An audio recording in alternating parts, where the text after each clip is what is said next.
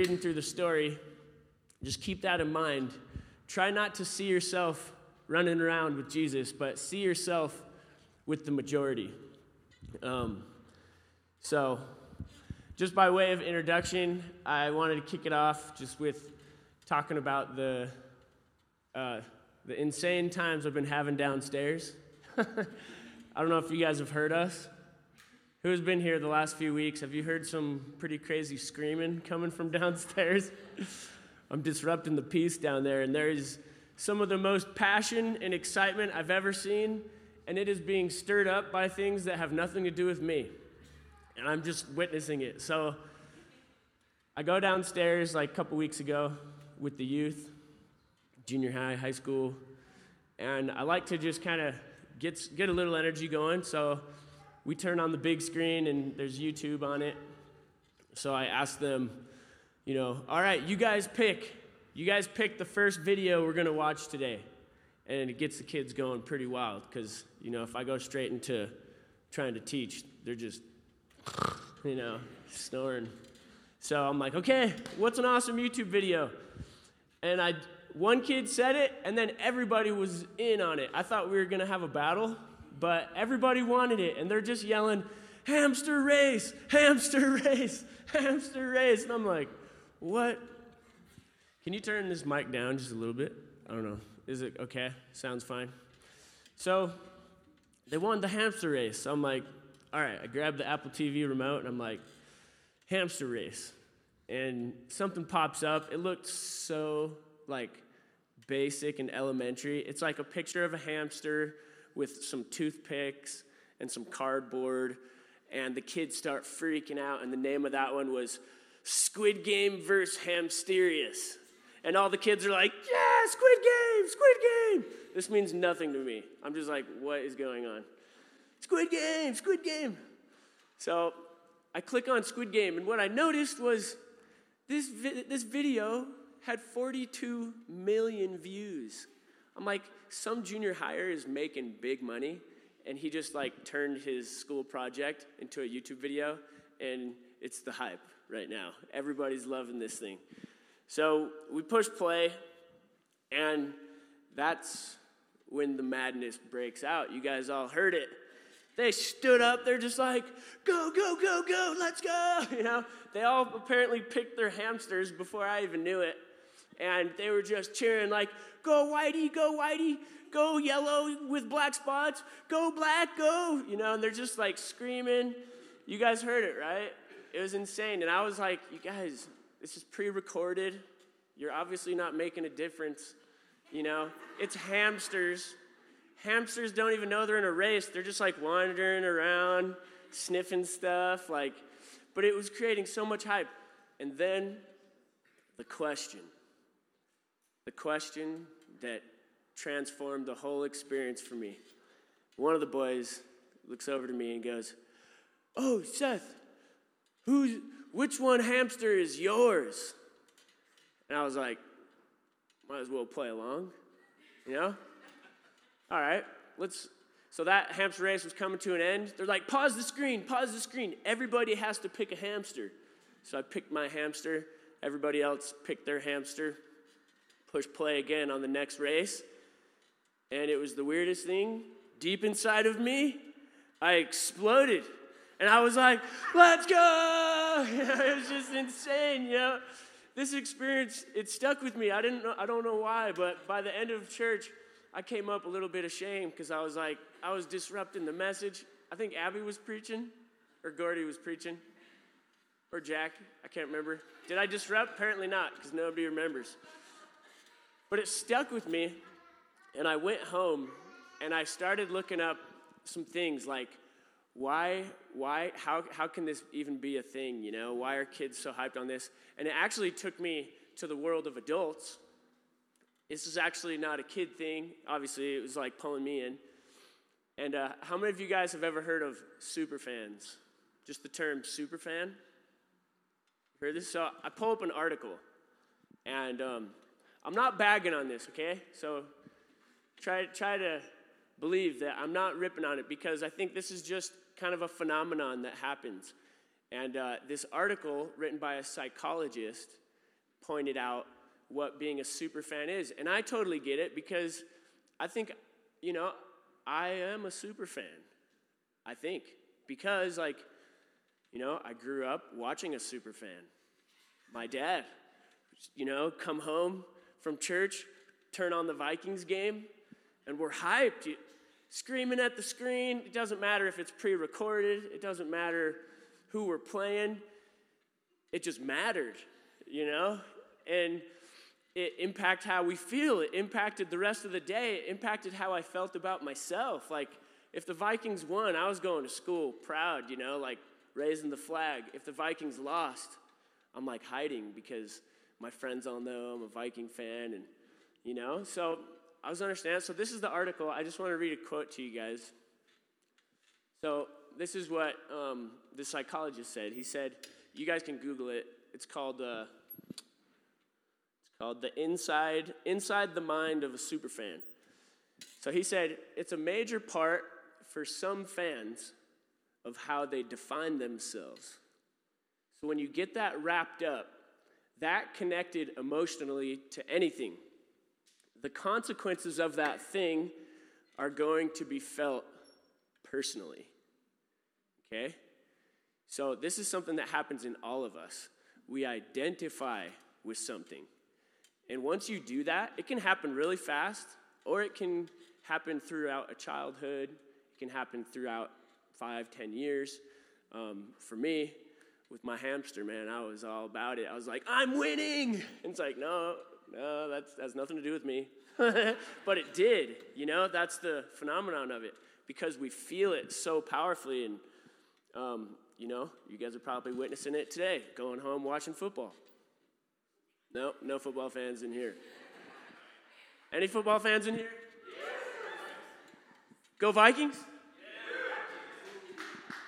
Go Eagles? Oh, Ken, this is our game this week. We got to watch it together. Monday night, Vikings-Eagles. So we're coming into this part of Acts. Just hang with me right here, where the majority of the culture has identified so personally with Judaism. Okay, I don't know if there's anything we can compare it to our day because we're so blended, but literally Jerusalem was it was run by Judaism, even in politics. The political leaders and the religious leaders were the same people. The economy of Jerusalem depended on the temple, literally. And for thousands of years, they've been telling stories of Abraham, Isaac, Jacob, these fathers, these kings, these prophets, who are our family. This is our family. And it becomes deeply personal when it's literally blood. And then the message is that we are the people that are carrying, the truth, the light that the whole world needs. It's a pretty powerful identity.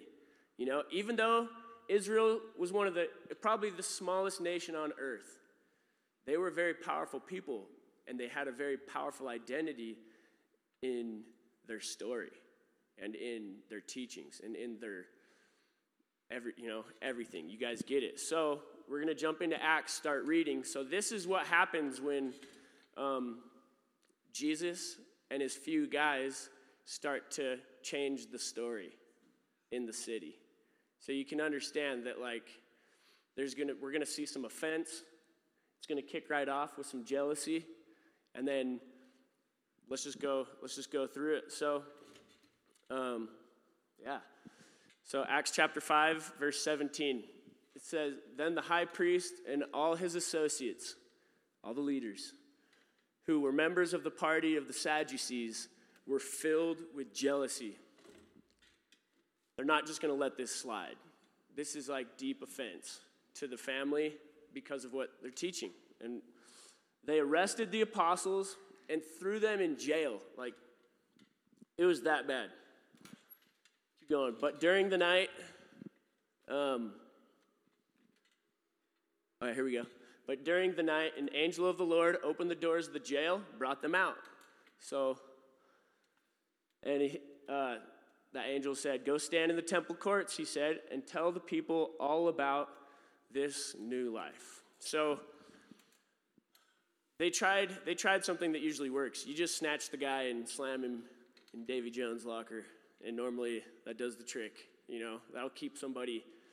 But they woke up the next day, and they're free, and they're still teaching about this new life. And it just jumped out to me. It's very specific in saying what they're teaching, and they're not just talking about something that happens after you die.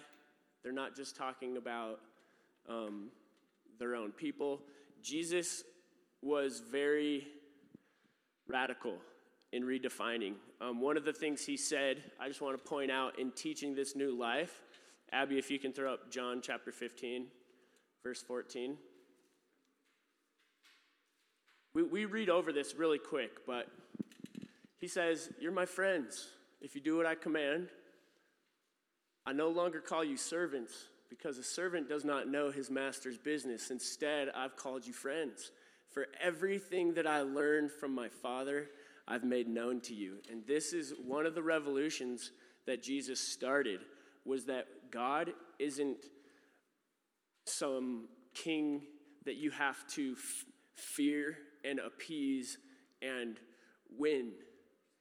Actually, he's a friend. God is a friend. Jesus, a friend of sinners. It's common. But at the time, it's like when you think about God of the Old Testament, when you think about the stories, you think about the violence, the things, it portrayed something that Jesus said wasn't true.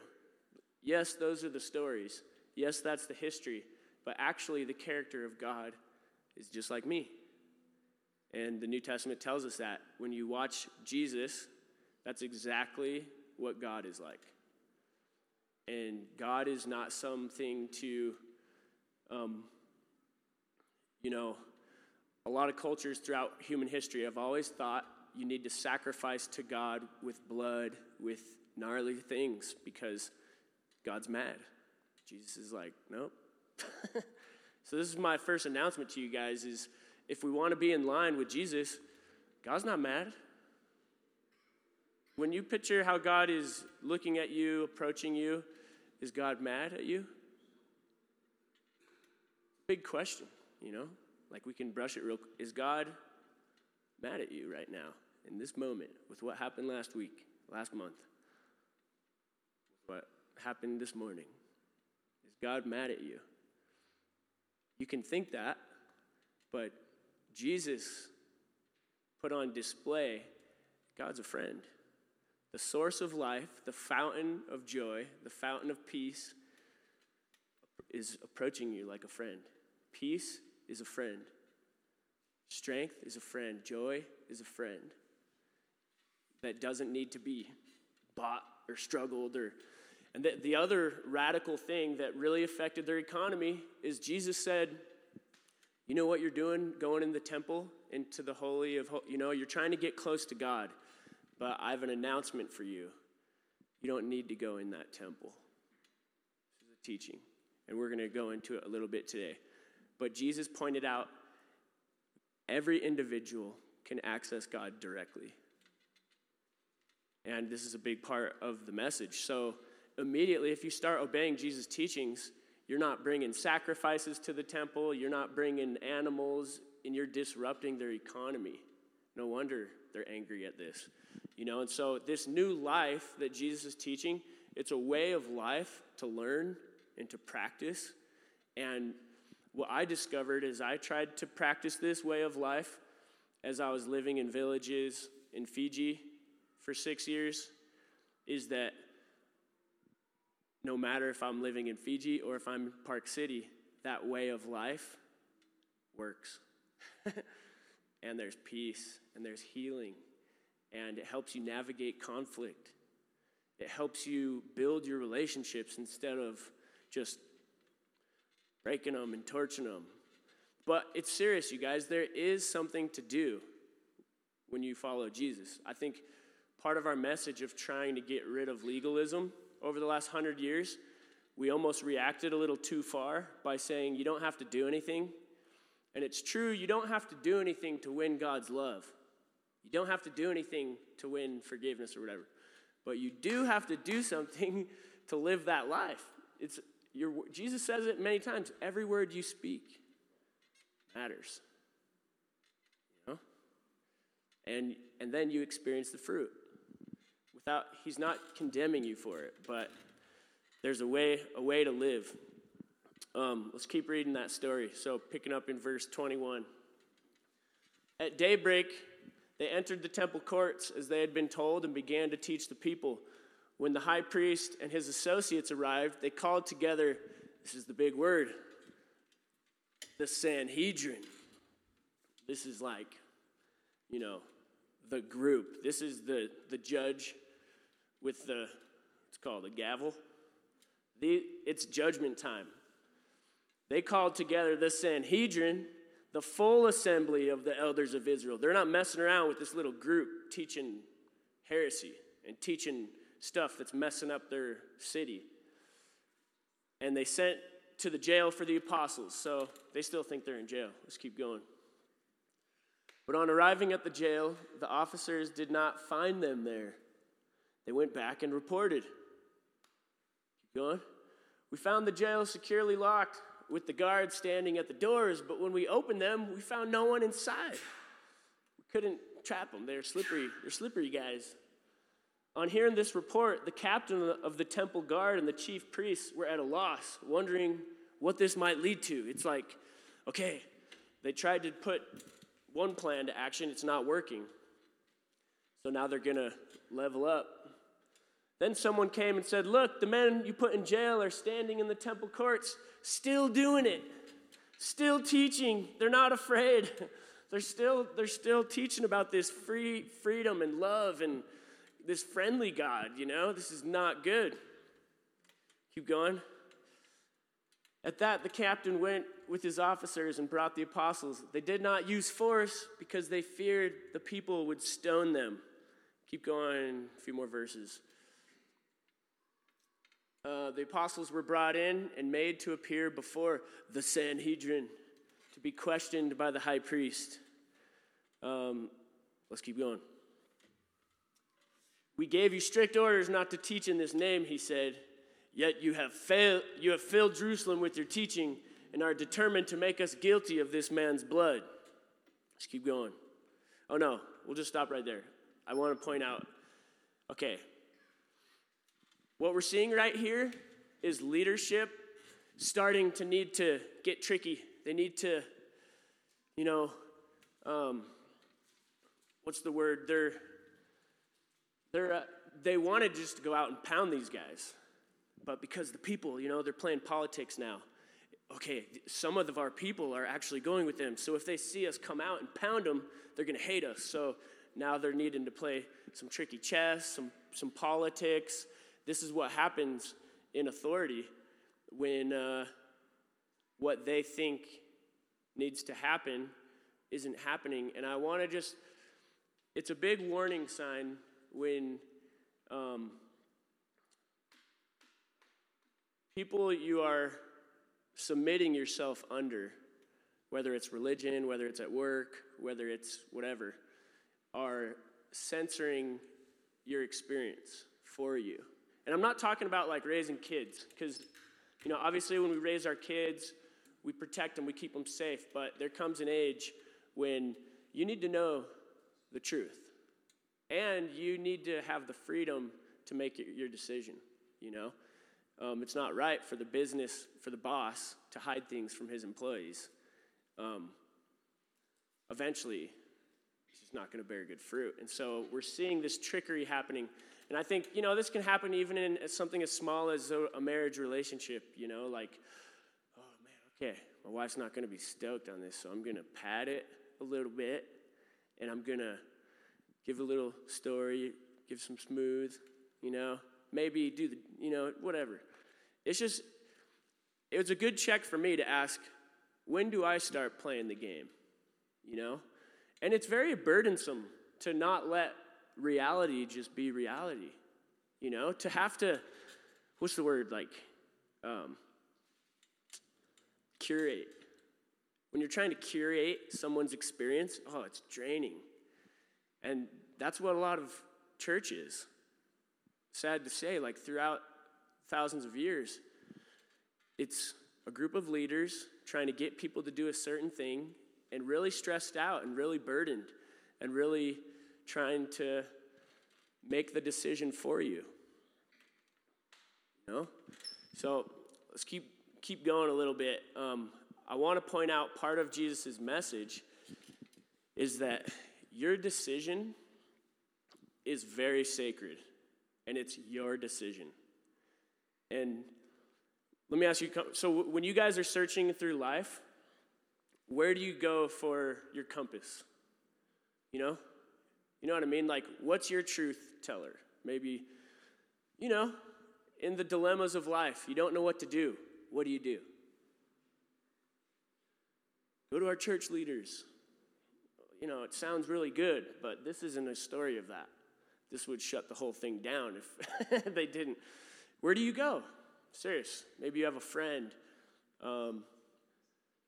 Let's read this verse, and this is like one of the most powerful nuggets we can take home, I think. Abby, pull up John 14, verse 15 through 17. This is how Jesus casts what life with God looks like, okay? If you love me, keep my commandments, verse 16, and I will ask the Father. And I just love how he says, I'll just ask God. I'm not going to go fast for 40 days to get him to listen to me. Jesus did that, but that wasn't the purpose of his fasting. I'm just going to ask him, because that's how relationships work. And he will give you another advocate, some translations say a helper, to help you and be with you forever. Keep going. The Spirit of truth. The world cannot accept him, because the world has an agenda. The world can't give that kind of freedom. It's really hard, because the world needs to, do their thing. The world cannot accept him because it neither sees him nor knows him, but you know him, for he lives with you and will be in you. Where is the Spirit of truth live? According to Jesus Christ. Inside of you. This is pretty gnarly, powerful stuff. Well, what about the elders of the Sanhedrin? Because back in the day, they would submit everything to their authorities. There's even movements today. Before you make a life decision, you got to go seek the elders. I had a friend call me last week, and she's like, Seth, she went to Bible school with me 15 years ago. And she's like, Seth, this was so crazy. Me and Kyle, we found ourselves, a part of this Christian church, and it was awesome. But then all of a sudden it got super weird. And before I could even decide if I wanted to go to church, I had to go meet with a group of these guys. They had a special name for them. And what the name for them was? It was something like the Holy Spirit's counsel.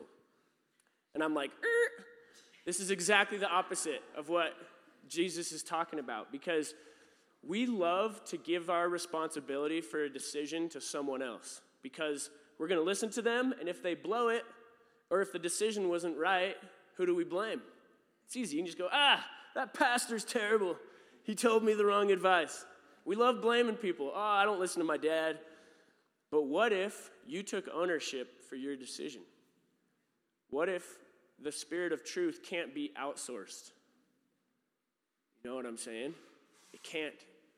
You can't go somewhere to ask. Your life is so personal and sacred and unique. There is no one like you. There is no one facing your circumstances. There is no one raising your kids. There's no one working your job. There's no one facing what you're facing.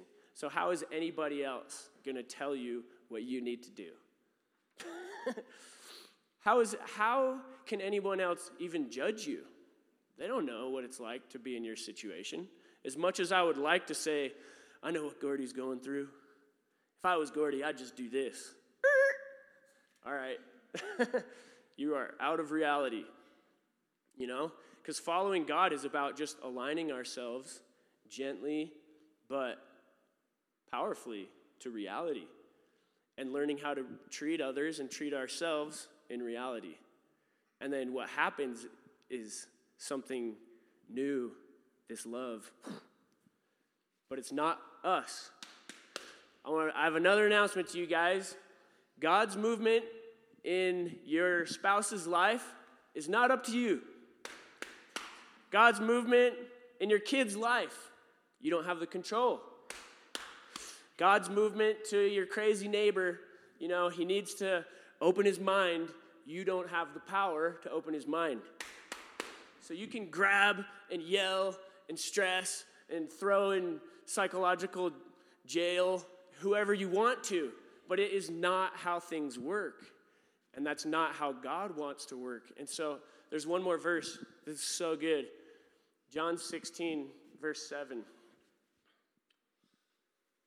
This is so cool. Very truly, I tell you, it is for your good that I'm going away. This is Jesus speaking. Unless I go away, the advocate will not or cannot come to you. But if I go, I'll send him to you. So what does Jesus do? Because Jesus wants God to lead this movement. Jesus wants God to lead his friends. So what does he do so God can lead his friends? Give some space. This is the opposite. You guys, the spirit of religion and pride closes in on you're going to be tempted to grab that relationship and change the information, force things, promise things, wager, bargain to make someone make the right choice. That's our flesh. This is how God moves. Jesus says, it is good for you, for me to exit the scene. And I want you to go to your source of truth. This is another thing that would almost be classified as heresy to, the evangelical pillars of truth. Trust what's deepest in your heart. Where is the spirit of truth? In the center of your being. I'm not saying your heart is in a jungle. Your heart has crazy stuff in it. There's crazy emotions. There's weeds and thorns and oceans and mountains and beautiful things and ugly things. But the deepest place in you, this is the revolution, is that's God. This is Jesus' teachings. You can disagree with it if you want. That's fine. And he gives you total permission to. You say, no, I don't want to take responsibility for myself. I need to go to my church leaders and wherever you can do that. If you need to do that and identify yourself that way, there's thousands of people doing that. But there came a place in my life where I had to stop just doing whatever my coach told me, my dad told me. And I actually started to grow when I started to make my choice. And good parents share their perspective. Good parents help their children tap into their heart, their deepest center, and then they let them choose. Good friends do that. One of the most dangerous phrases you guys can ever hear, and it sounds so good. God told me to tell you. Dude, that is so gnarly. And it's the best intentions, it's the best heart. I've said that many times to lots of people. Hey, man, and I was like, I prided myself on being bold, and I was an evangelist, and I'll just fly in there, and I'll tell you you're wrong, I'm out of step with the spirit of love. I'm moving in my own strength. I'm moving in my own ego. God told me to tell you. Well, why doesn't God just tell me? You're outsourcing the most sacred gift given to you, your compass, from God. I want to read a quote from Dallas Willard. This is such a good practice for us and something I've really tried to do. If I didn't come across this, I'm pretty sure I would have just really hurt my wife in our marriage because I was so manipulative. And I came across this and just sit on it. It's in the Sermon on the Mount. But Dallas, he gives us a practice here. So he says, just one more preface is, this is based off of the Sermon on the Mount when Jesus is talking about manipulation. So Dallas says, but Jesus goes right to the heart of why people swear oaths. We knew that they do it to impress others with their sincerity and reliability and thus gain acceptance of what they are saying and what they want. It is a method of getting their way, like making promises and whatever. They're declaring some promise or purpose or some point of information or knowledge dear to them, Give that to you. You really do care about this. They want their hearers to accept what they say and do what they want. So they say, by God or God knows, to lend weight to their words and presence. It is simply a device of manipulation designed to override the judgment, and this is the part that God will never do to any human.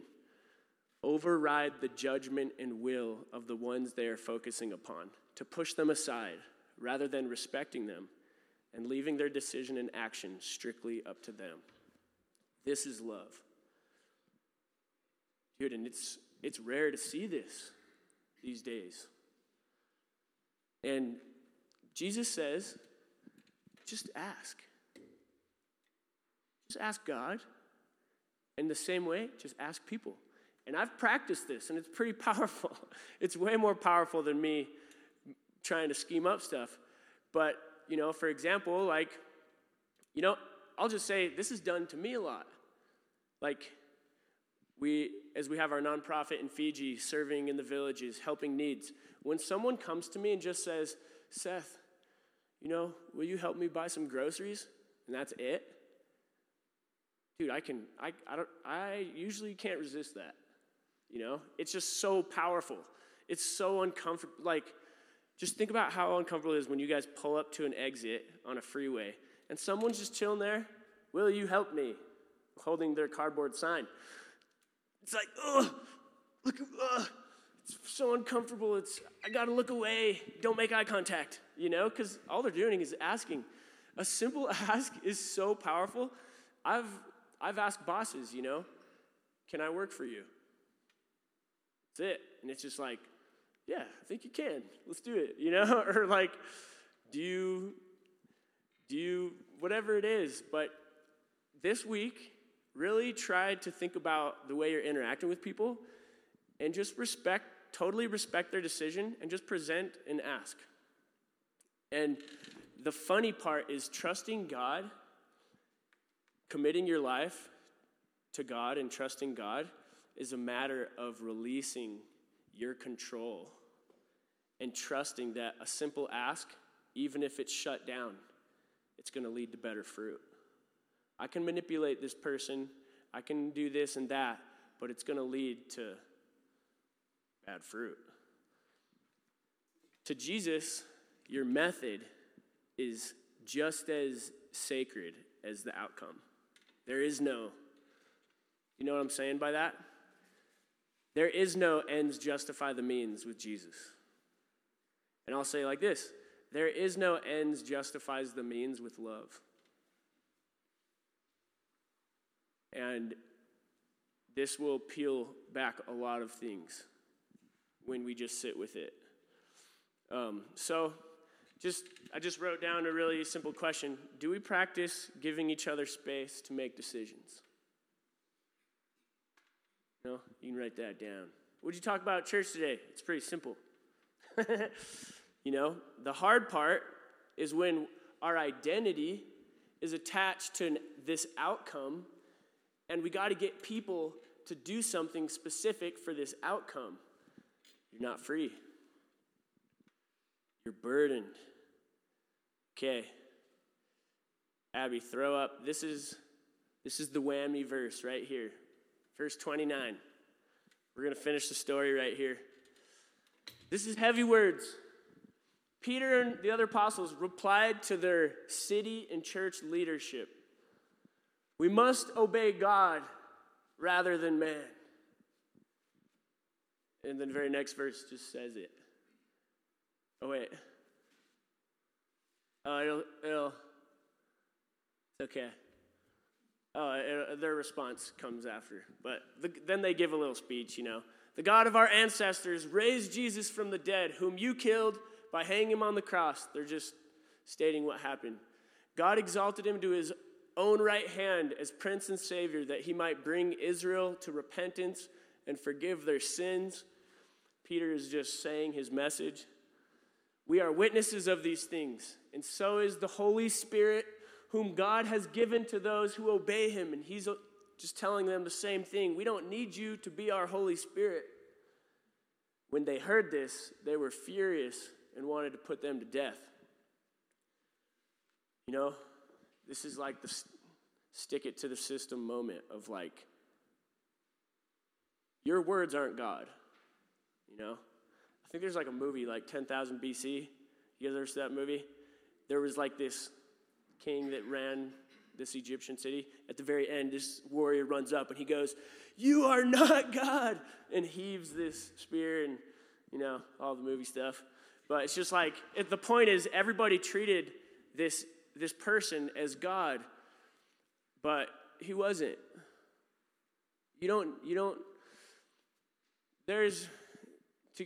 Each of us have chosen someone to be God for us.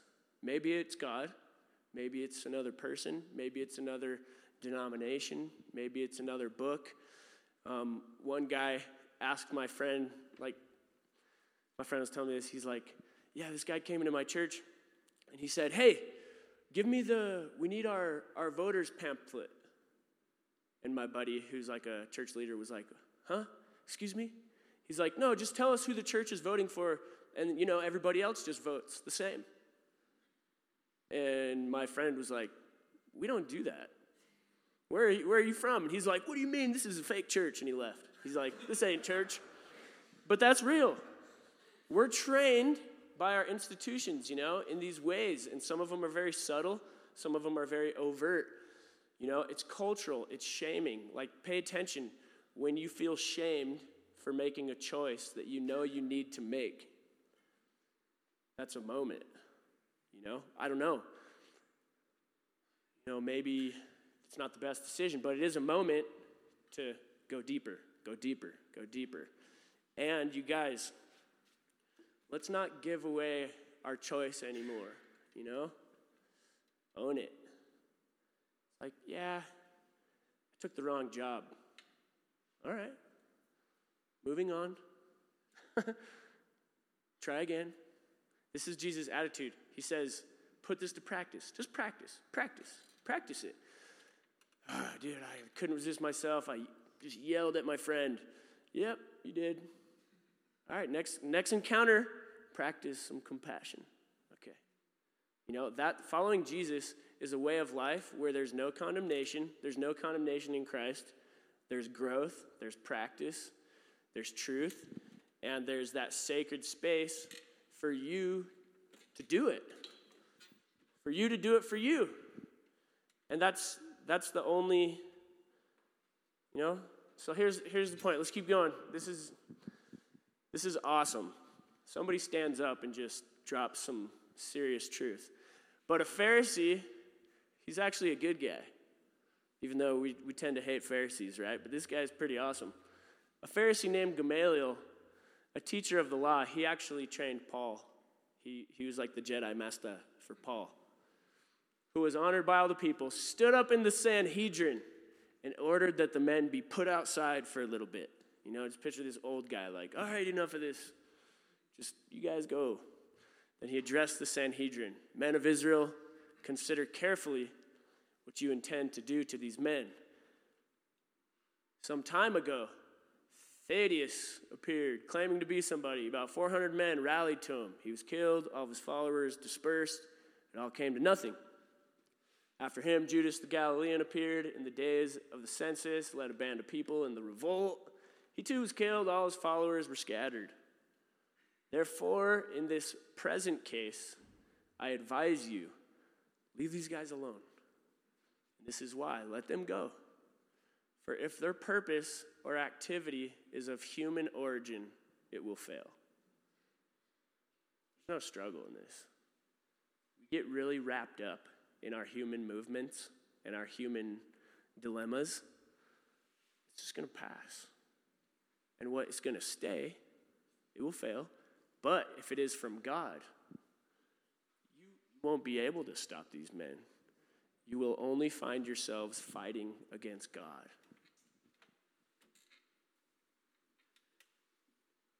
We have to ask ourselves, in my life, are there moments when I'm fighting against God?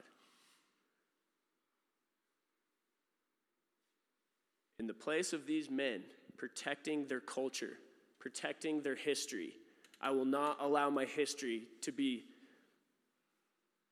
what's the word? Tainted, disrespected. You know, my culture is going to be respected. That's what their heart was. But actually, that good heart was blocking the new thing. See what I'm saying? There's a deep trust.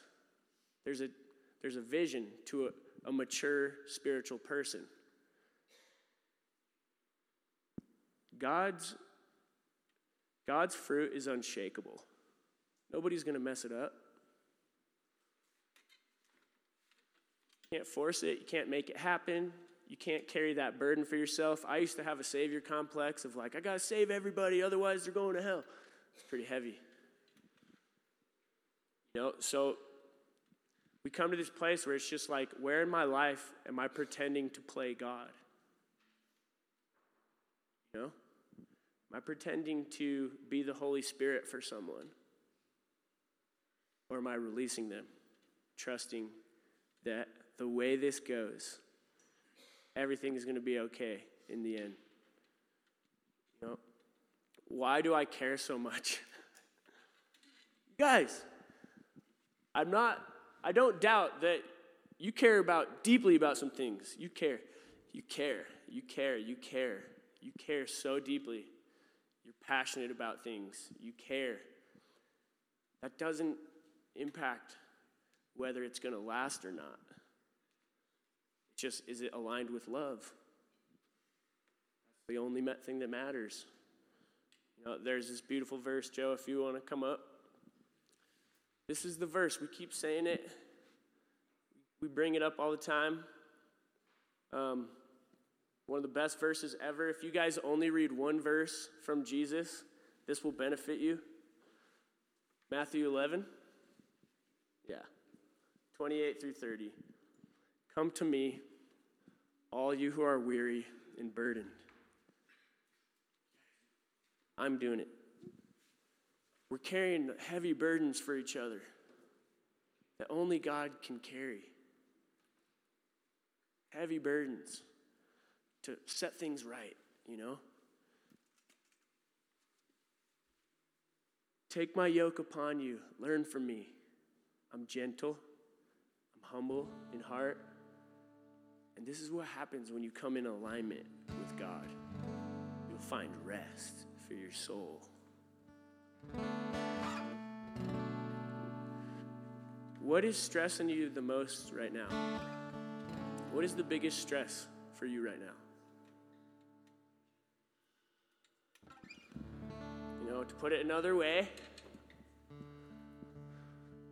what hamster have you chosen to win whatever race? What are you attached to? You know, you're so attached to this outcome. Maybe you're so attached to not allowing my family become a mess. Like, no, my family will not become a mess, so I'm going to clean this and do that and set this. Jesus wasn't concerned about the mess. God is never concerned about a little mess. There's some serious messes, but that's part of it. Our job isn't to prevent the mess, control the mess. Our job, the only job that you actually really have, is to put your effort inside of yourself, inside of your heart, and grow in love. Toss out manipulation. Toss out the need to accomplish something. You know, that actually weighs you down. Toss out the fear of my kid is going to go off and make so many bad choices that they're just going to be gone. It's not true. Let them make a mess for a second. So, I love what Gamaliel pointed out. You know, it's such a powerful truth. Let the fruit play out. The fruit is what matters. The fruit is what is going to draw people. The fruit is what is going to show you have some work to do. The fruit is our sifter. The outcomes are not in your control. And so just maybe as Joe's singing this last song, this is such a good song. I really think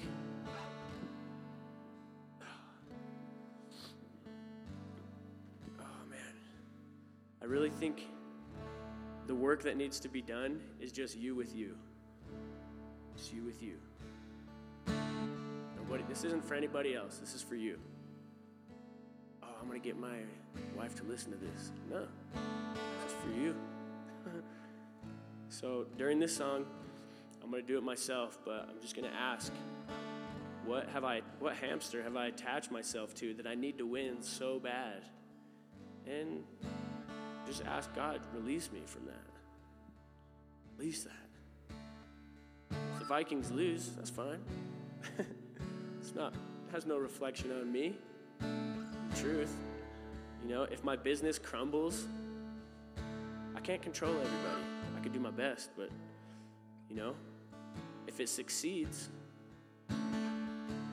that's awesome too, but let's just do some inner work on ourselves this morning, this week. And I just say this in the name of Jesus. Amen.